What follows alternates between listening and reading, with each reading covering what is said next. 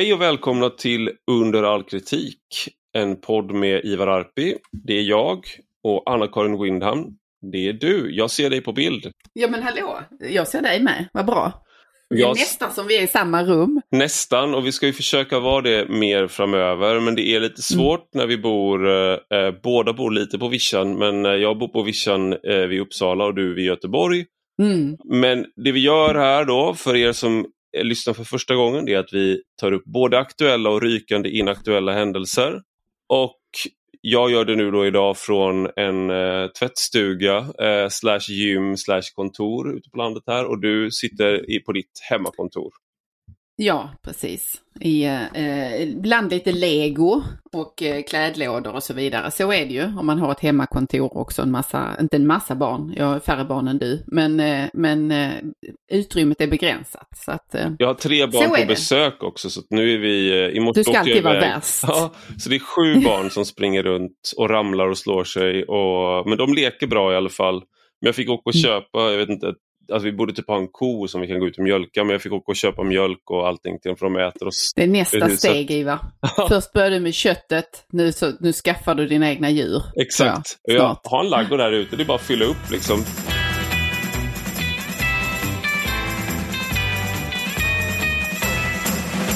Men vi ska inte prata om varken mitt köttätande, mjölkdrickande eller djurhållning, utan vi ska prata om ganska aktuella saker, eller både inaktuella och aktuella saker då, tror jag. Vad är det vi ska prata om idag, Anna-Karin? Ja, men alltså en sak som har varit aktuell under veckan som har gått, det handlar ju om romanen Bränn alla mina brev av Alex Schulmans. Den här succéromanen från 2018 som i en mycket förtjänstfull granskning av Lapp och Lapin på Kvartal har, vad ska man säga, brutits sönder i sina beståndsdelar för att då ta reda på hur var det egentligen med de här detaljerna och kärlekshistorien som romanen bygger på. Vad är det för kärlekshistoria då? Jo, det är ju mellan Alex Schulmans morfar, Sven Stolpe, som då vars hustru heter Karin Stolpe. De två levde ett långt liv tillsammans, men någonstans där i begynnelsen så fanns en intim förbindelse mellan Karin Stolpe och Olof Lagercrantz. Och i romanen så framställs detta som att det här var en oförverkligad kärlekshistoria. Alltså den skulle kunna ha blivit någonting stort, men den blev bara då en liten parentes i livet istället mellan Karin och Olof. Och det här ledde till en livslång fientlighet mellan Olof Lagercrantz och Sven Stolpe. Där de på olika sätt attackerade varandra. Och i romanen framställs ju då morfadern Sven Stolpe som en mycket ondsint, snarstucken, aggressiv demon. Han är ondskan själv, kan man väl säga, och han vill ingen lycka till någon. Han kallas för modisk sadist. Ja, det är en ganska mustig beskrivning, va? Låter det inte som en mysig morfar, så säg? Ja, verkligen. Det är så här, jag skrev om min morfar i en text nyligen, så var det att han gillar godis, men ja. men till detta hör ju att i båda fallen här, både i fråga om Alex Schulman och Lappo, så drivs de av någon slags Leopold von Ranke-ambition att berätta hur det egentligen var med det här. Så framställer ju Schulman det i alla fall, att nu ska jag berätta hur det verkligen var. Leopold von Ranke var ju historievetenskapens fader på ett sätt, eller moderna fader skulle man väl kunna säga. I det att han sa att det är det som är historieskrivarens främsta uppgift, att göra rekonstruera ett förlopp och lägga fram det så nära sanningen som möjligt. Och vi har det i 2 steg här mellan Schulman och Lapin då.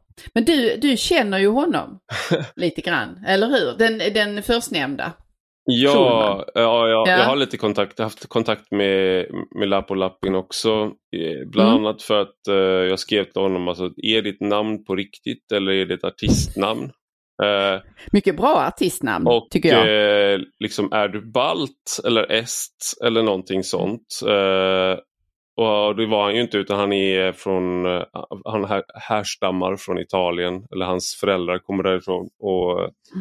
Och det finns en koppling till det han skriver också. Han är katolik, och Sven Stolpe var ju katolsk konvertit. Och Olof Lagercrantz var ju, han var chefredaktör på Dagens Nyheter mellan 1960 och 1975. Tog över efter Herbert Tingsten och var liksom en gigant för socialliberaler och vänsterlutande liberaler. Så han är ju liksom, på något sätt är han väl... Han var det svenska kulturlivet, kan man väl säga. Ja, och han under liksom han gjorde det en kulturradikal, och mindre så som Herbert Tingsten kanske var mer på den liberala, mer tydligt liberal och kanske borgerlig. Och det är väl på något sätt, så är väl han snarare, Olof Lagercrantz är snarare Alex Schulmans andlige morfar, och Sven Stolpe är bara det i DNA-gener liksom. Men det jag ska säga bara med Alex Schulman var ju att vi har ju han har nämnt mig många gånger i Alex och Sigge podden han har med. Det är många som nämner dig. Det är många som nämner dig överallt, Ivar. Jag är tacksam att nämna av någon anledning. Och jag är helt okej med att de nämner mig, men det var mycket så återkommande, och sen så skrev han också en text om mig, och då svarade jag på den texten. Vi gick ganska hårt åt varandra helt enkelt. Sen hörde han av sig och ville ses, och då gjorde vi det, tog en fika, och en av de sakerna han ville veta då var bland annat om den här episoden som jag berättat om flera gånger vid det här laget i söndagsintervjun, om att jag fick hamna i slagsmål på grund av en kompis. Vi blev attackerade och på Järntorget i Göteborg, och min bröstvårta blev avbiten. Ja, aj. Och den episoden han med i sin senaste bok då. Och så tackar han mig för att jag har liksom, jag berättar hur det känns, hur det låter och sådär, hur det ser ut. Usch.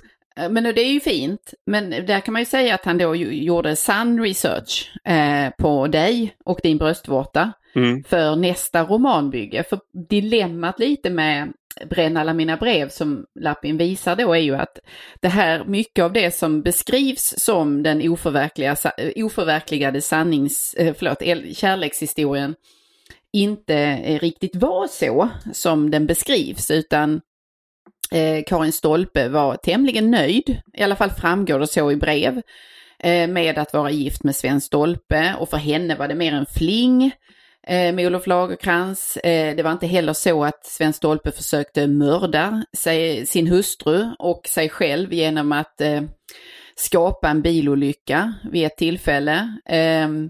Det är helt enkelt väldigt många detaljer i den här berättelsen som sen förhöll sig på ett helt annat sätt än så som Schulman berättade. Och den här klara uppdelningen mellan vem som var den goda och den onda suddas ut och blir lite mer grumlig om man då, som Lappin gör, går till läggen och kollar hur var det egentligen, vad skrev de egentligen i de här väldigt långa korrespondenserna och också dagboksanteckningarna som Stolpe gjorde. Och det är ju den delen som är intressant, nämligen tycker jag att Schulman sa när han kom ut med den här boken och i en lång rad intervjuer att han ville återupprätta eller ge en upprättande röst till sin förtryckta mormor Karin. Nu skulle hennes historia få komma fram äntligen och bli berättad genom barnbarnet då. Men det han kanske gör i högre grad i romanen är ju att han använder henne som ett fiktivt material för att berätta en väldigt berörande historia som naturligtvis får sin laddning genom att det, precis som du sa, är väldigt kända personer det handlar om. Det är väl det som, det var någon som skrev det, nu kommer jag inte på vem det var, jag ber om ursäkt till den personen, men att om till exempel Åsa Linderborg skriver om sin familj, då är det inga kända personer. Så jag vet att hon har sagt att hon ångrar delvis att hon skrev så utlämnande om sin familj, för att man tar sig friheter och rättigheter som man kanske inte har Och människor blev sårade och även om avsikten kanske inte var den från henne så kan det bli konsekvenserna när man är så ingående beskriver sin familj. Karl Ove Knausgårds äktenskap överlevde inte 6 band av Min kamp heller. Sådär. Frågan om det var det som stod i banden eller om det var hur han blev när han skrev dem som gjorde att äktenskapet gick i stöpet. Det kan man ju fundera på. Ja, det är rätt många sidor. Ja, precis. Och det är rätt mycket tid. Alltså man är ju självupptagen alltid när man så att säga jobbar och särskilt kanske när man jobbar med en bok. Men om man dessutom skriver en bok om sig själv och om den man är gift med, då kanske det blir extra mycket egotripp. Men det var då liksom att man har kända anfäder då som Alex Schulmans har.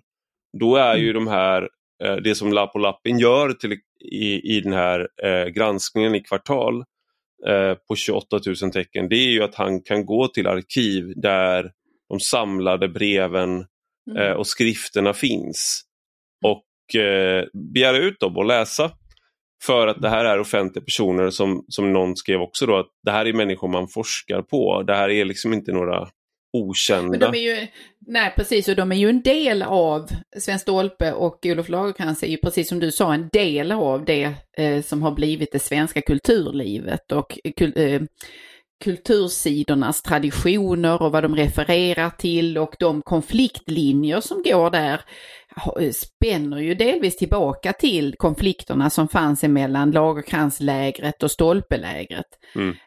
Vilket gör att han med sin berättelse och i den här klara uppdelningen mellan den onda Stolpe och den gode Lagercrantz skär rätt in i också samtidens konfliktlinjer om vem som är ond och god. Det är därför det kan finnas skäl att som Lappin gör då ändå titta, var det verkligen så? Var han en mordisk sadist eller vad det nu var, en demon som han framställs i romanen. Men det som du sa där om vem man skriver om och inte, jag tänker att det finns ändå någonting i för alla skrivande människor, oberoende av om man har kända släktingar eller inte, så ställs man ju ganska ofta inför detta att ska jag framställa mig själv i det jag skriver så sant som möjligt, eller kan jag putsa på någon detalj? Kan jag vrida någonting jag gjort eller sagt så att jag framställs som lite bättre, lite ädlare, lite modigare eller vad det nu är som historien man berättar syftar till att framföra. Har inte du känt det någon gång i ditt skrivande att man liksom står inför den möjligheten och ibland kan man falla för frestelsen kanske? Ja, men det här är ju jag tillhör väl de som egentligen inte litar på någonting som någon skriver om sig själv. Annat än att man vill lyfta fram en viss aspekt och det kan vara någonting som är sant om någon liksom i berättelsen. Så att om du vill lyfta fram aggression så kommer du hitta liksom, du kan ta anekdoter från ditt eget liv, från din uppväxt, skolan eller någonting, och de anekdoterna kan tjäna för att illustrera någonting som kan vara sant. Men människor har ju liksom, våra minnen är, för det första är våra minnen otroligt dåliga, så att det är svårt att minnas händelser som hände alldeles nyss. Det är enormt svårt att minnas händelser som var för länge sedan. Och ibland är det ju så att om någon vittnar till exempel i en polisutredning och är väldigt, väldigt specifik och dessutom konsekvent i sina återgivningar, det kan vara en indikation på att det inte är sant, snarare än tvärtom. För att en vanlig människa som inte liksom tänker på vad man gör när man är och handlar eller någonting, kommer inte ihåg exakt vad man var vid ett visst klockslag och exakt vad man gjorde, annat än om det är till exempel ett brandlarm, alltså någonting börjar brinna, alltså där du plötsligt rycks ur den här lunken. Så det är snarare så att de här väldigt, väldigt detaljerade minnesbilderna är fel eller fake. Ja. Och det är också då den här att man vill det kombinerat med det du är inne på, att vi har en inre, som Jonathan Haidt pratar om, att vi har en inre PR-agent som hela tiden är på. Som gör ofta att det är inte för att vi vill ljuga, utan det är liksom en autopilot. som sätts på i många lägen. Man hittar en bra spin på det man gör, så att säga. Ja, precis. Jag kände att jag ställdes själv inför detta när jag har skrivit en text om min gamla skola som jag åkte tillbaka till. Ja, just det. Och den kommer publiceras på Svenska Dagbladets kultursida nu i påskhelgen. Är vi kollegor där också alltså? Det är otroligt. Ja. Jag förföljer dig, kan man säga. Men där i researcharbetet så träffade jag gamla lärare som jag hade då för 30 år sedan. Och sen ska jag försöka återge det i texten, och där kolliderar ju då delvis, som du sa, mina minnen som inte är perfekta och som har luckor och som är genom tiden förvridna genom mitt sätt att förstå mig själv och förstå det jag har varit med om. Och så ska det möta då de här andra personernas minnen av samma period. Mm. Och där om jag är en ärlig skribent, om jag är ärlig i texten, så måste jag då jag måste vara öppen för att omvärdera både min självbild och lyssna på ett annat sätt på deras återgivande av det som en gång var. Vilken jävla skitunge du var. Och du lydde inte någonting. Nej. Och du slogs och söp. Nej, men vad var det du konfronterades med då, som var liksom bilden du hade av dig själv och bilden de hade av dig? Jo, men jag tror inte att jag hade inte förmåga då att förstå vilka bevekelsegrunder de hade för hur de var lärare. Och de beslut de fattade och varför de förhöll sig som de gjorde i kontakten med oss elever eller i kontakten med mig. Och det är ju egentligen inte något märkligt i att man har bristande fattningsförmåga för det när man är 13, 14, 15 år. Men min poäng är att jag väver in detta i berättelsen om mig själv och vrider det sen till att naturligtvis var det jag som hade rätt hela tiden. Och det där kan förstärkas över tiden, men någonstans så måste man ju då, när man sen ska förmedla det, vara öppen för att det kan ju ha varit så att i någon liten del var det jag som hade fel och inte förstod. Och för att återknyta till Bränn alla mina brev och den här granskningen, så, och det där detaljrikedomen som du sa, så finns det ju i romanen den typen av exakthet som då faller på eget grepp, att Schulman till exempel begär upp allt arkivmaterial som finns på stolpe. Vilket är då en liksom fysisk omöjlighet i princip att göra, för då skulle han ta upp så otroligt mycket plats i läsesalen. Så att den bilden skulle de som arbetar där minnas. Och det var ingen som kom ihåg någonting liknande. Nej. Och sen så då lika som att barnbarnet här i sin egen berättelse inte så att säga konfronterar den kritiskt, utan han vill göra den tydliga skiljelinjen mellan den onda och den goda, och barnets minne är alltid det sanna då på något sätt. Och det här är ju hans försvar till Lappo Lappin, som en del har tagit fasta på, är att det här är en roman. Men såklart så är det ju också så då att när det är faktiska personer, så i alla fall med namn överensstämmande, att romankaraktärerna inte bara säger att det bygger på verkliga personer, utan det är de här. Det finns ett sånt anspråk såklart. Och sen att han själv väver in sig själv i romanen, att hans vrede liksom är någonting som gått i arv från den här demoniska morfaren då. Han saboterade generationer framåt, den mannen. Ja, och det jag menar så här, jag tror ju mer på så här genetisk ärftlighet, så det blir inte lika kul litterärt. Men det är också så här då att han har ju fått otroligt mycket uppmärksamhet, inte bara för den här utan också för boken han skrev om sin pappa och sådär. Det självbiografiska har ju varit hans signum på väldigt många sätt.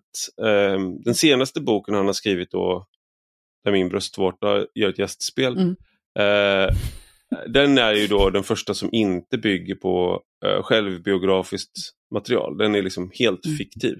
Men den här boken skulle ju inte ha fått samma uppmärksamhet om det var helt andra personer, och om han liksom inte hade pratat om att det var sant och pratat om det här som om liksom att han hade tillgång till kunskap om det här. För att vem begär upp arkiv och skriver, alltså så här, det finns en dokumentär ambition som uttalas samtidigt som han vill äta kakan och ha den kvar, skrev recensenten i Jenny Högström i GP, och jag tror att det är det är liksom, och det är det som Lapo Lappin har skjutit in sig på. Men han fick ju väldigt hård kritik, får man säga, från Arbetets kulturredaktör Johannes Klenell. Ja. Lapo alltså. Han gjorde en parodi, kan man väl säga, på hela granskningen. Eller hela kvartal får ju en släng av sleven där, skulle man väl kunna säga, i Klenells text. Och han liknar då liksom det här, han tycker det är så löjeväckande att han tycker liksom att Lapo Lappins skop är att jämföra med att Klasse Möllberg då, som var banan, han hade utgav sig för att vara apa, men nu kan liksom Johannes Klenell då visa att det är lögn. Det var hela tiden Klasse Möllberg. Han var inte en apa. Och sen han åkte till Smurfland då. Och då är jag liksom... Då har jag en följdfråga på det. Ja. Betyder detta att Ted Åström aldrig var olyckan? Alltså Ole-olyckan? Precis, ja, det är många sådana här saker. Det har jag alltid trott. Och vem liksom fanns Björne på riktigt är ju min liksom, alltså sådär. Men det som är, det är såklart roligt. Det är svindla, ja. Men det är roligt, men det missar ju liksom poängen. Ja. Och han har ju själv då sagt så här sen på Twitter då, Johannes Klenell, när han har fått kritik. Väldigt många som har hyllat honom också för att det är så roligt att dissa då Lapo Lappin och den här mobbarkänslan. Finns ju liksom så här mobbarstämning ganska ofta på Twitter ju, och nu har det varit då att Lapo Lappin, han är en så gigantisk fåntratt som överhuvudtaget granskar en roman. Hur kan han liksom, hur kan han göra det? Det kan man ju inte göra. Men då har Johannes Klenell sagt att han är egentligen inte negativ till det Lapo Lappin har gjort. Det är tonen som är fel. Och det är så här, okej. Är det liksom att någon har lite fel ton är alltså det föranleder att man skriver en lång text där man hånar och raljerar och tar heder och ära av en person då som Lapo Lappin. Men inte att någon marknadsför sig själv och sina böcker som att det är sanning. Nej, och sen visar det sig att det inte är det. Men det finns också någonting snålskjutsaktigt över, jag tyckte förvisso att jag flittrade till några gånger när jag läste den här krönikan, men jag tyckte Lappins granskning var oupphörligt intressant också att läsa, ska sägas. Men det finns ju någonting i att då ta en text som har tagit en månad säkert minst att få fram grundmaterialet till och sen skriva med noggrannhet och redogörelse för alla källor och alla de belägg man har. Och sen ta den texten och snabbt hamra fram en krönika som driver med upphovspersonens utseende och utstrålning och företag. För att då få ut en text i eget namn. Det är liksom, det finns någonting lite unket över det, även om man lyckas få in en och annan poäng i det. Det är lite som de här, om man ser på savannen, stora djur, typ noshörningar, då finns det ju så här fåglar som har en nisch.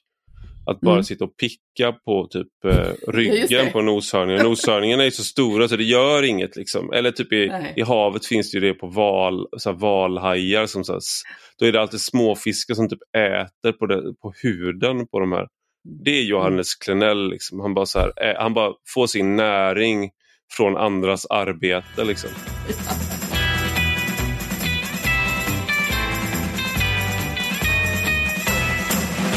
Men jag tänker att det finns den stora frågan i detta som vi kanske kan spinna vidare på också. Det handlar ju om det här med sanning. Alltså vad är att vara en sanningssägare och i vad mån det är en given hjälteroll eller inte. Och i fråga om, för jag tänker att om jag utifrån det jag vet, tror mig veta om Sven Stolpe, Karin Stolpes liv och den här kärlekshistorien, så gissar jag att i deras liv fanns ett visst mått av livslögn kopplat till då just andra affärer som Karin Stolpe hade och kärlekshistorier eller tillfälliga passioner och så vidare. Men där livet kan fortgå dem emellan, det paret eller något annat par, genom att man ändå man väljer att blunda för vissa faktiska omständigheter i livet.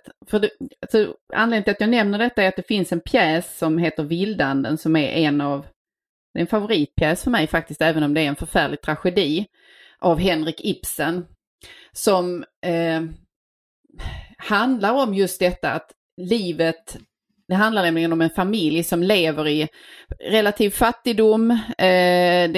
Det finns inte så många ljuspunkter i det här livet, men de har genom att blunda för vissa faktiska omständigheter ändå fått någon slags lycklig existens tillsammans. Till exempel så är deras gemensamma barn inte produkten av pappan och mamman här, utan det har funnits en annan aktör som har varit inne och skapat det här barnet då. Och det vet de egentligen om, men pappan väljer att inte se det. Och sådär. Och så kommer det in en karaktär som har bestämt sig för att sanningen gör alla fria. Endast om man ser livet och existensen som den faktiskt är, så kan man känna verklig lycka. För då är existensen ren, då är livet inte byggt på en illusion. Så gör han sin plikt och berättar hur det faktiskt förhåller sig och tar lögnen ifrån de här människorna, eller livslögnen ifrån dem. Och allting raserar. Allting faller, ingenting finns kvar, och det hela slutar med då en förfärlig tragedi för den här unga flickan som blir berövad den hon trodde var sin riktiga pappa. Vad tänker du om det? Med det här med att man får lov att kanske är sanningen alltid någonting som befriar och lyckliggör? Nej, men jag tror inte att jag tror ju också att sanningen är lite skiktad det finns olika typer av sanningar. Det finns sanning som kan vara moralisk till exempel, och det finns sanning som har att göra med ett visst skeende till exempel, och som är en brottsutredning. Vem höll i pistolen och avfyrade skottet som vi sen kan se var dödande? Det är en typ av sanning. Medan moraliska sanningar kan ha att göra med att man, som i det här fallet, om man väljer varandra trots felsteg. Man fortsätter välja varandra, och då kan det snarare vara, det finns såna här, i nästan alla relationer finns det så här stenar man inte vänder på.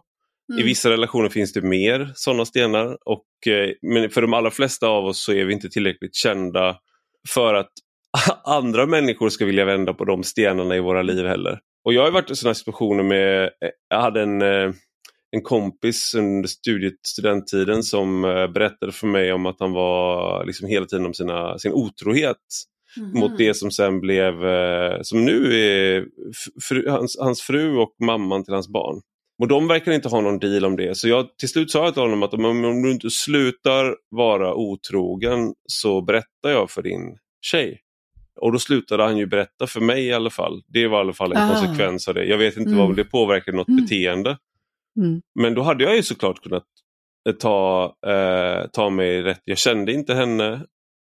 Och liksom okej, men det här är liksom en moralisk förpliktelse jag har här att gå in som den här karaktären i Vildanden då.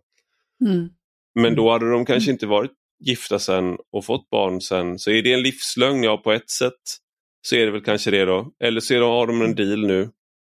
Men jag tror att man ska akta sig för att gå in i andras liv och säga vilka livslögner eller vilka så här vilka sanningar som är absoluta eller vilka som måste fram och sådär. För det har man ju själv ibland, att kompisar får höra om att en i paret till exempel får sova längre varje morgon. Till exempel, och det är jag i min relation. Och då tycker de liksom att det där är ju helt sjukt. Så där, fattar du inte att din fru också... Och då så tänker man att ja, men det är ju sant, det är ju faktiskt helt sjukt om man tänker på det. Och sen så tänker man på den här kompisen och saker de gör. Och då tänker man, men ni lever ju ett helt absurt liv på det här sättet. Ska jag gå in och... Ja, jag vet inte. Det är någonting med sanningen där som inte alltid frigör helt enkelt. Nej, precis. Men jag liksom för att avrunda den här delen så tror jag att det är både Lappin och Schulman har ju trätt fram eller satt sig själv i rollen som nästan besatta sanningssägare. Det må vara spelat för Schulmans del eftersom man sen har skarvat och adderat och omkonstruerat och så vidare. Men rollen de har velat spela i dramat om Stolpeparet och Lagercrantz är som de här goda sanningssägarna. Mm. Men vad som egentligen ligger under ytan är ju att man då nyttjar andra människors framgång och kulturella kapital om man så vill för att själv bygga en historia, själv framträda som då den goda riddaren i sammanhanget. Så att jag tycker att det ländar till eftertanke på flera nivåer i vad det innebär att man tar några andra människors liv och säger att nu är det jag som ska berätta sanningen om det. Jag tänker att det är det Alex Schulman har gjort. Jag tycker att det är värt att granska, och han är inte den enda som skriver då med under förespegling att det är dokumentärt, fast samtidigt då att det är en roman. Så han är inte ensam om det här. Men det han måste säga någonting till Alex Schulmans försvar här, så är det ju att det här är det vi vill ha. Alltså marknaden, allting ska vara baserat på en sann historia. Och det är liksom nästan alltid den frågan som författare får när de sitter i Babel eller när de intervjuas i samband, är det här självupplevt? Hur mycket av den här huvudrollsinnehavaren och hennes anorexia har du upplevt själv? Och då ska de gärna säga då att det här bygger såklart på de svåra åren under den här delen av mitt liv. Och det ger liksom, anses idag väldigt ofta, den här extra kryddan till en bok. Och det är jag vet inte vem det är, men någon som sa det liksom, att vi har väldigt svårt för ren fiktion idag. Och det hänger ju också ihop med det här med att det självupplevda är väldigt högt värderat, och endast det kan vara äkta då. Ja. Jag skulle inte kunna skriva något äkta i fiktionens form och säga att det äkta består i hur jag skildrar de här känslorna eller livsomständigheterna eller så, även om karaktärerna är påhittade, utan de måste finnas i verkligheten. Det är ju ett fattigdomsbevis på något vis ändå för vår liksom intellektuella kapacitet i att kunna föreställa oss och gå in i en berättelse och ta den för just att vara en berättelse. Ja, och jag tänker, jag har sagt det, jag kanske inte, det finns ju någonting ironiskt ibland när folk blir så upprörda över att det framkommer att världsstjärnor inom idrott har dopat sig. Och då blir man så här, va? Har han dopat sig? Jag bara, det är fruktansvärt. Och så tänker man, men det är ni som vill att vi som publik vill ha den absoluta toppen av fysisk prestation. Det ska smälla, det ska gå fort, det ska vara liksom på en nästan superhjältenivå. Så att liksom incitamenten är så enormt starka för någon att antingen avslutar jag min karriär nu, eller så tar jag någonting och kan fortsätta. Ingen behöver veta något. Och i regel till exempel liksom när Lance Armstrong åkte dit på alltså världens bästa cyklist genom tiderna.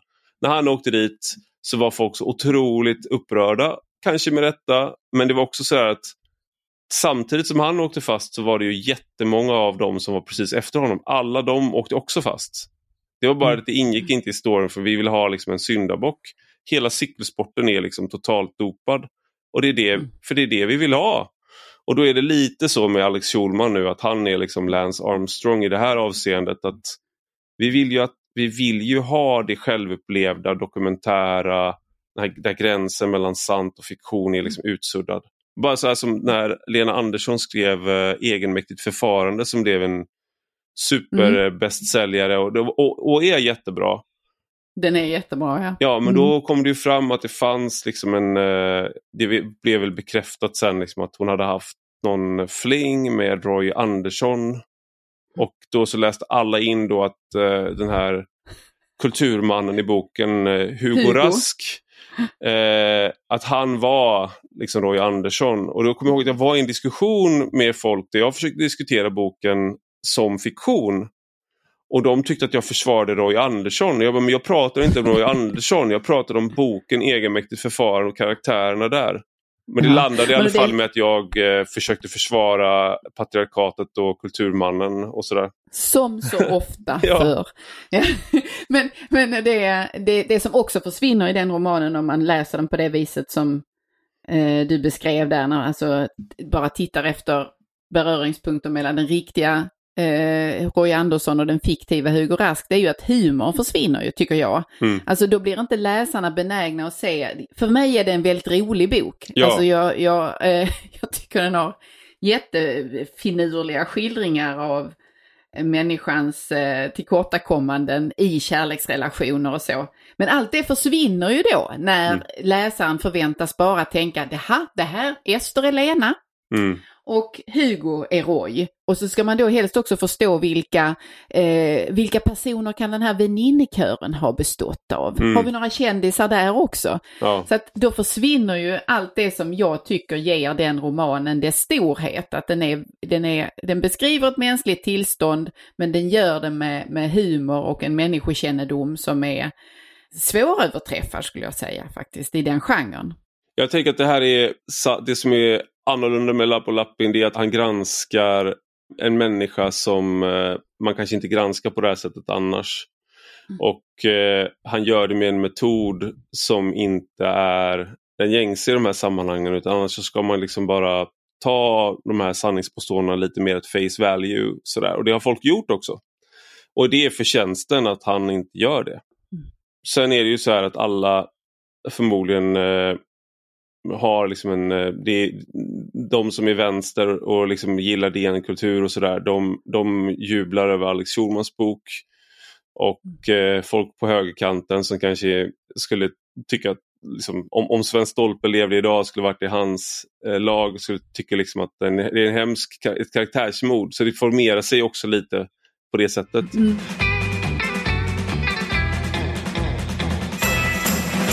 Men jag tänker också, just Olof Lagercrantz var ju på DN, jag tänkte jag skulle ta upp bara som avslutning då hur DN förhåller sig till sanning lite grann då, och journalistik, för att jag intervjuade Anna Kareborg i den andra podden, Rak Höger, och det publicerades i tisdags. Och då pratade vi just om så här, var går gränsen mellan journalistik och aktivism? Och jag frågade henne om agendasättande journalistik och vad hon tyckte om det begreppet, och hon gjorde väldigt tydligt då att det är inte ett begrepp hon använder, för att hon anser att en journalist ska inte vara en aktör, och med aktör menar hon en aktör som ska påverka händelseförlopp eller driva utvecklingen i olika frågor, utan man ska skildra, och du kan intervjua aktörer, men du ska inte själv vara en aktör. Sen i realiteten är det såklart svårt att inte vara en aktör. Man blir en aktör ändå. Men målsättningen fanns där då. Och det är då Peter Wolodarski som sen han tillträdde som chefredaktör på DN har pratat om agendasättande journalistik. Och det är också tydligt då att han gör sina söndagskrönikor. Och det har fått någon journalist under covid till exempel, att Amina Mansour tror hon heter, som hoppade av DN för att hon ansåg inte att hon kunde fullfölja sitt uppdrag som då skildrare och sanningssökare, som hon såg det, när han satte tonen för tidningen. Men här var också en skillnad mellan hur man kan förhålla sig till sanning, där är debatt på bokmässan då mellan Lisa Irenius som är kulturchef på SvD och Björn Wiman som är motsvarigheten på DN, där hon tycker att hon har kritiserat DN Kultur för att de har blivit megafoner för ett visst sätt att se på klimat- och miljöfrågor, om jag inte minns fel. Och han svarar i princip med att men jag är hellre engagerad än likgiltig.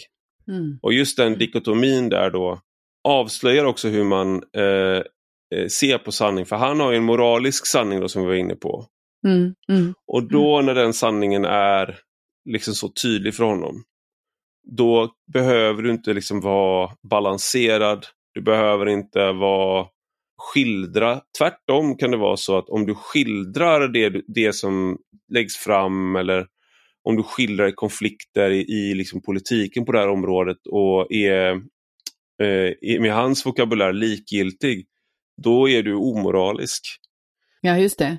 I förlängningen ligger ju där också att Wimans hållning kräver ju någonting av dig som läsare tillbaka. Alltså att du förväntas också vara allt annat än neutral eller säga å ena sidan och å andra, utan du förväntas genom din läsning av denna text bli något annat än likgiltig och bli en del av den agenda eller det projekt som man driver från kultursidan på DN. Och det där är ju då den heliga sanningen som är förpliktigande, där du måste konvertera människor och du måste få människor att se ljuset där. Men det som slog mig i ditt samtal med Anna Kareborg var just, för hon vände ju sig lite mot att tala om sanningen. Och så sa hon någonting i stil med att sant och falskt, gott och ont, jag tycker inte att man ska ställa upp det i sådana förhållanden eller i den typen av dikotomier. Och jag förstår vad hon menar, men jag kan inte riktigt hålla med om att det är möjligt att jämställa de här dikotomierna, alltså sant eller falskt, det är ett motsatsförhållande då, gott eller ont. Men gott eller ont, var beroende på hur du gör den värderingen, beror ju i sin tur på vad du har för grundposition som är din personliga och som är infärgad av dina politiska preferenser, må de vara explicita eller inte. Så för Björn Wiman finns det ju en sån här, sant eller falskt, gott eller ont, de hänger ihop, men för att hålla de fyra där, de två paren samman, så måste man ju tro på då att drivkraften handlar om det här att inte skapa något annat än likgiltighet, eller att det finns någonting som är absolut gott, absolut ont, absolut sant och absolut falskt. Och jag skulle säga att det är inte möjligt att utkristallisera det i fråga om ont eller gott. Nej. På samma sätt. Förstår du hur jag menar? Absolut, och det vad ska man säga, att det finns en sån klassisk filosofisk felslut, det naturalistiska felslutet, att det är liksom, ett bör följer inte automatiskt ur ett är. Men jag skulle ändå säga att det också är lite förenklat, för att om du skildrar till exempel ett grymt brott, och nu säljer jag in det, men om du skildrar ett brott som är en människa gör någonting som under lång tid som skadar en annan människa på liksom sådär för livet, då skulle jag säga att moralen för de flesta människor är inbyggd i skeendet. Så att det här är någonting som du kan se gott och ont ligger i beskrivningen. Och du kan inte, det är väldigt svårt att lyfta ut det moraliska ur det. Men det jag tror att Anna Kareborg, om jag ska försöka om jag ska lägga ord i hennes mun eller utveckla det jag tror att hon menade då, så är det liksom att det finns ett skeende som är till exempel hur ser konflikten om skogen och bruka skogen i Sverige ut, eller så. Det är en sån där het potatis som få förutom de närmaste Sören kanske orkar engagera sig i. Och här kan det då finnas ett skeende, det kan finnas en sanning exakt. Men om du har sanningen som ledstjärna här, så måste du värdera mycket mer i utsagan, och då tar du på dig rollen som auktoritet i vad som är absolut sant och vad som är absolut falskt. Och då, risken då som journalist, även som forskare, det är att du söker upp saker som börjar bekräfta det som du vet är sanningen. Medan om du behåller en nyfikenhet så att säga, och försöker vara agnostisk inför vad det är som sker exakt, eller vad det är som är sant eller inte, då söker du upp olika röster, du försöker få olika perspektiv på samma fråga, och sen så tänker man att läsaren själv kan dra slutsatsen här. Jag skulle säga att det är ett bra ideal, men jag tror att det är väldigt svårt att genomföra i praktiken som journalist eller som människa, för att vi alla har det vi kallar fakta till exempel. Nu kommer du tycka att jag låter som en postmodernist där. Men det vi kallar fakta är helt beroende av att vi har en teori om hur världen fungerar och vad som motiverar människor till exempel, men också om vilka regler, lagar eller mönster som påverkar mänskligt beteende till exempel. Och har du inte det så kan du inte säga att det är fakta att någon gjorde det för att han hatade den personen eller sådär. För att du måste ha en teori om allt det där. Mm. Jo, nej, men så är det ju. Men, i det ligger ju också att vi kan säga vad som är sant om någonting just nu. Men det vad som denna sanning består av kan komma att ändra sig om en vecka. Eller om ett år eller om ett decennium, beroende på vad som, vilka upptäckter eller vilka andra teoretiska verktyg man får för att förstå just den här skärvan av verkligheten eller av den mänskliga existensen. Så är det ju. Det är ju liksom ändå få sanningar som är eviga om någon. Men jag håller nog ändå fast i att det blir lite märkligt att tänka att man säger att sant och falskt är samma som avgöra ont och gott. För att där får du in en massa andra dimensioner som står, i vissa fall i alla fall, står fria från detta, med vilken teori det är du förklarar vad som är sant eller med vilka perspektiv du lägger fram någonting då.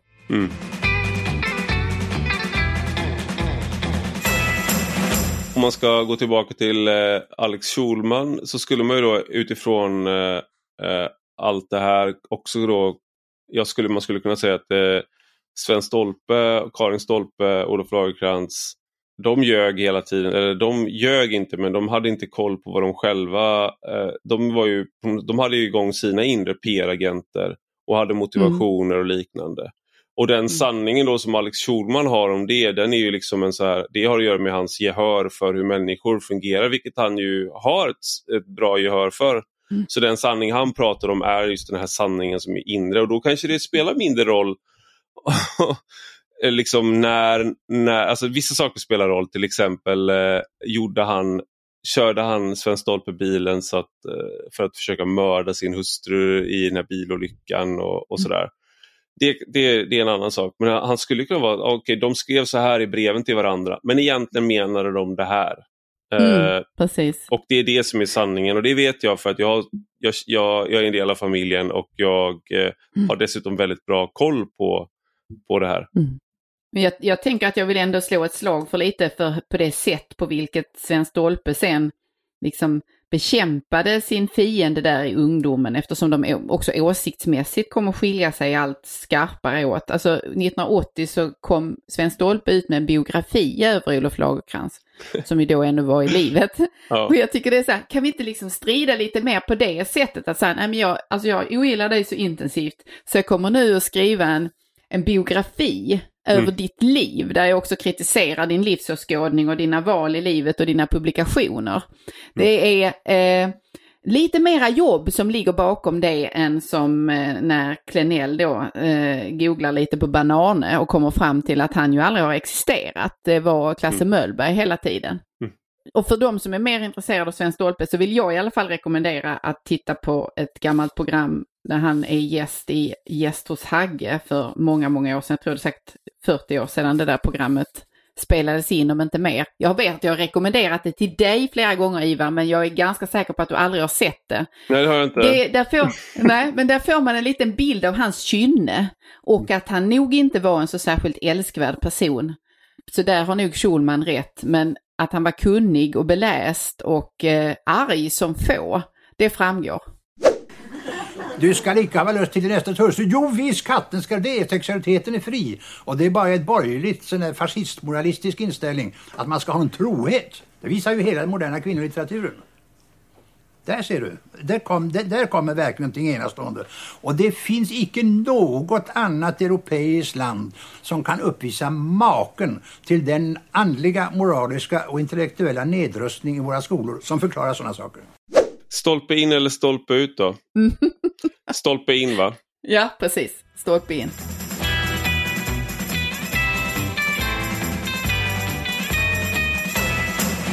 Tack, vi säger tack för den här veckans avsnitt.